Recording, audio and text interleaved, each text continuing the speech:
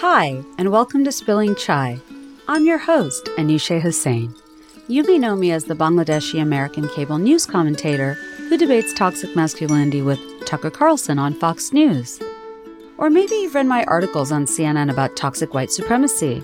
While I may be a pro at giving my opinion and analysis on the headlines, something you don't get to hear me do is ask the questions and talk about something other than the news. And that's what I'm all about doing right now, because between coronavirus, a global lockdown, and social isolation, my Persian cats and I need a break. This podcast, Spilling Chai, is about conversations. I want to feel inspired, and radio is such a great medium to have really in-depth conversations and to take the time to have them. In this show, I'm going to be talking to brilliant writers, passionate activists, and amazing artists, and I want you to join us. This podcast is also a PSA on behalf of all brown people that in most of the Asia and the Middle East, chai is not a latte. Instead, it's the best kind of tea. And on this podcast, we are all about spilling it. So pour yourself a cup and pull up a seat.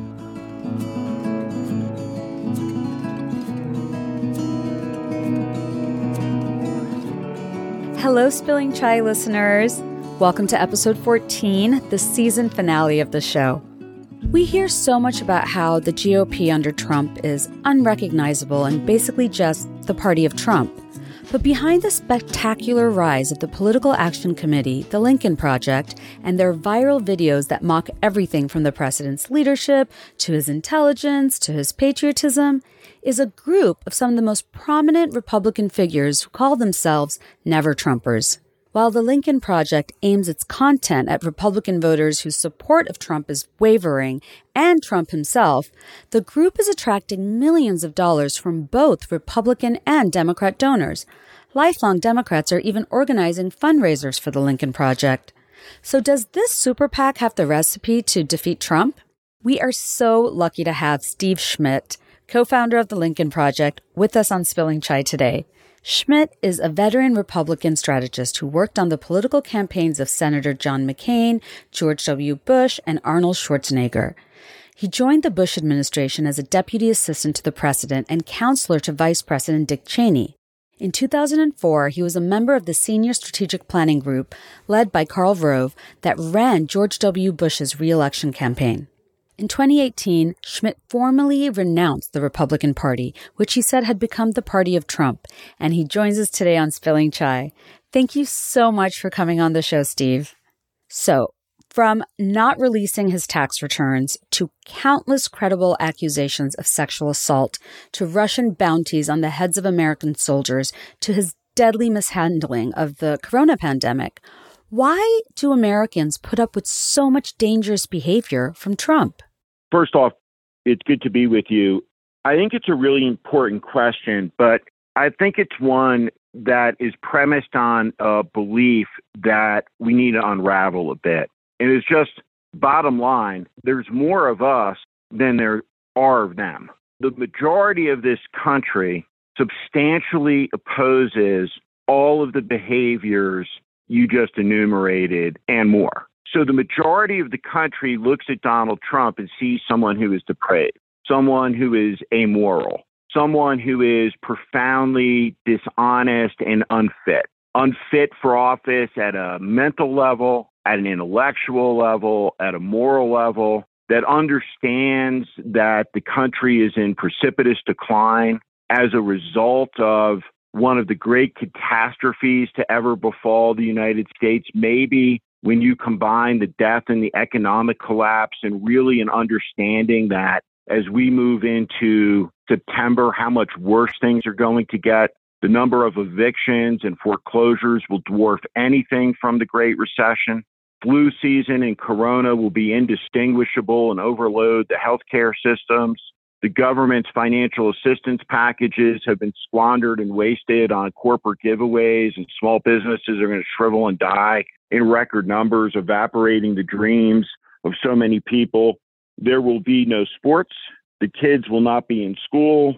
An epic, epic disaster. Now, the question is why is 25 to 30% of the country so willingly subjugated their agency to someone with authoritarian tendencies, who possesses all of the qualities that we just described about Trump. And that's the question. It's a serious one because it's a number that's way too high. But there's a growing movement in this country of people from the left, from the right, everything in between, all races, ethnicities, religions, Americans who understand that our inheritance, as John Lewis said, we all came here on different ships, but we're in the same boat together now, who understand that we are called to defend the idea of the American Republic against Trump and Trumpism right now. You've had such an amazing career advising and strategizing the campaigns of iconic Republican politicians such as John McCain, George W. Bush, and Arnold Schwarzenegger. What does it mean to be a Republican today? Well, the Republican Party today essentially is a principleless, hollowed-out organization that's an organized conspiracy to maintain political power for the advancement of self-interest, parochial interest, and insider power politics under the dome of the United States Capitol, where the people's business is supposed to be conducted.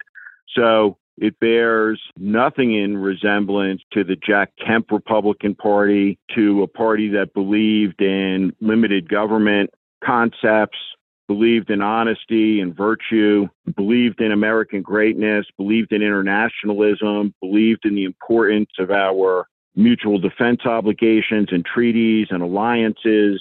It's become a party that stands opposed to the rule of law. It will tolerate any and all behavior from the president that is, in essence, a cult of personality. And it is a real threat to American democracy because for the first time, one of the two great political parties in the country has become an authoritarianish party. Does it support small L liberal values in support of small R Republican government?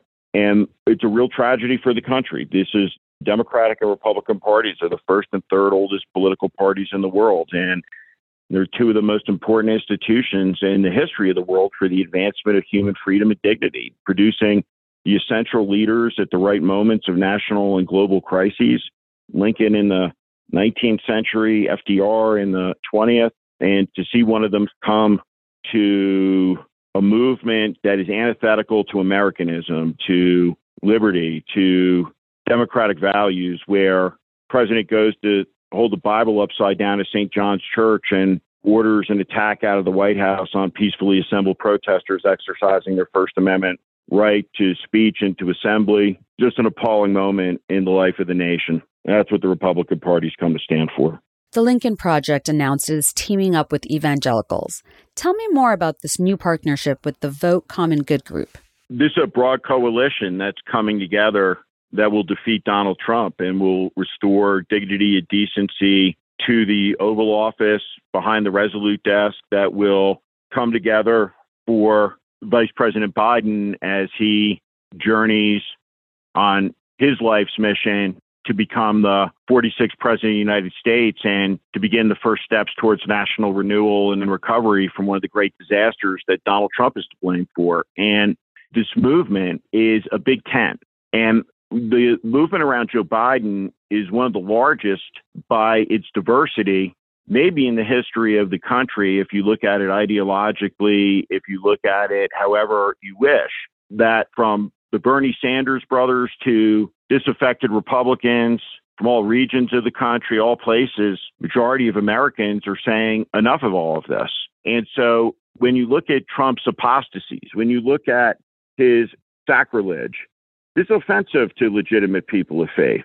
You know, Donald Trump is supported by these evangelical charlatans like Jerry Falwell Jr., recently exposed in a picture with his pants unzipped in holding a drink, of course, at a university that bans premarital sex and alcohol of any type. Just another hypocrite. This woman in the White House, Pastor Paula, one of these prosperity preachers, another complete and total nut job. So many of these pastors are extremists that spout all sorts of nonsense, from hurricanes are caused by gay marriage to the doctor that he had up on the stage, that he tweeted out talking about demonic sex and demon sperm, and this is who he listens to with regard to coronavirus. So these people are all crazy. And these people don't represent the vast majority of decent people in this country of faith who want decency, who understand the nature of the 10 Commandments, know right from wrong, and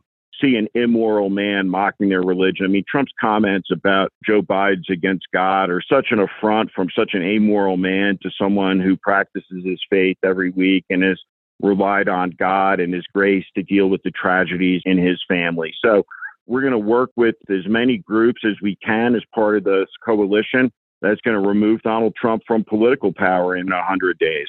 And every time Donald Trump goes out of the White House, he makes it worse for himself. He's falling apart. He's weak. He's decrepit. He could barely hold on to the podium, sweating profusely. He's falling apart in front of our eyes. This is all ending. We will not allow him to steal the election. We will not allow him to continue to debase the country for another 4 years. We will not allow him to weaken the country. And that includes all of us, despite disagreements on this issue or that issue. No, we have more in common than we do in disagreement. And what we have in common is defense of the country and the constitutional republic. That long time ago, when he was asked coming out of Independence Hall what he and the men in there had given from a woman on the street, Benjamin Franklin replied, "A republic, madam, if you can keep it." And so the country is a lot closer to the fulfillment of its ideas than it was on this day.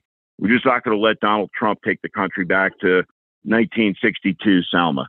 It's just a disgraceful period, and it needs to come to its end. You are the son of a school teacher and a telecommunications executive from North Plainfield, New Jersey. You were a member of the National Honor Society, senior class vice president, and voted most likely to succeed in high school. Were you always a high achiever? What motivates you to do the work that you do? I don't know about that. I think when I was younger, I don't know, how you would describe it, but kind of the idea of trophy hunting, so to speak, was something that was appealing. I definitely wasn't the greatest college student. I think at the end of the day, you can't teach people ambition. And I've been lucky enough to find something that I feel a lot of passion for. And I've been lucky that my career has given me a lot of opportunities to work on a lot of broadly interesting things all over the world and have a lot of experiences. And what I would say to young people when I go to college is, and talk to them, is that, look, everyone gets knocked down in life. Everybody is going to lose. Everybody is going to fail. And the quality that determines success in life is grit and determination and the ability to get back up on your feet when you've been disappointed, when you've been knocked down, because that's coming for everybody. And the difference between, in the end, I think successful people and people who just don't get to where their talent could have led them is that ability to get back up and to stay in the fight and have conviction about what you believe in. And so I've been lucky in my career. For me, right now, I feel very privileged to have an opportunity to weigh in on the issues of the day in an important moment in time in the history of the country, because so much is at stake and so much is under threat from Trump.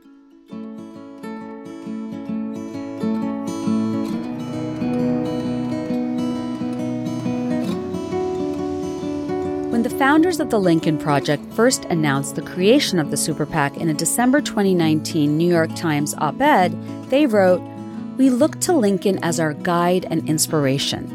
He understood the necessity of not just saving the Union, but also of knitting the nation back together spiritually as well as politically. But those wounds can only be bound up only once the threat has been defeated. So too will our country have to knit itself back together after the scourge of Trumpism has been overcome." So what will America choose? Will voters allow Trump to remain in office? Or will Americans vote to start on the path to becoming the United States of America again?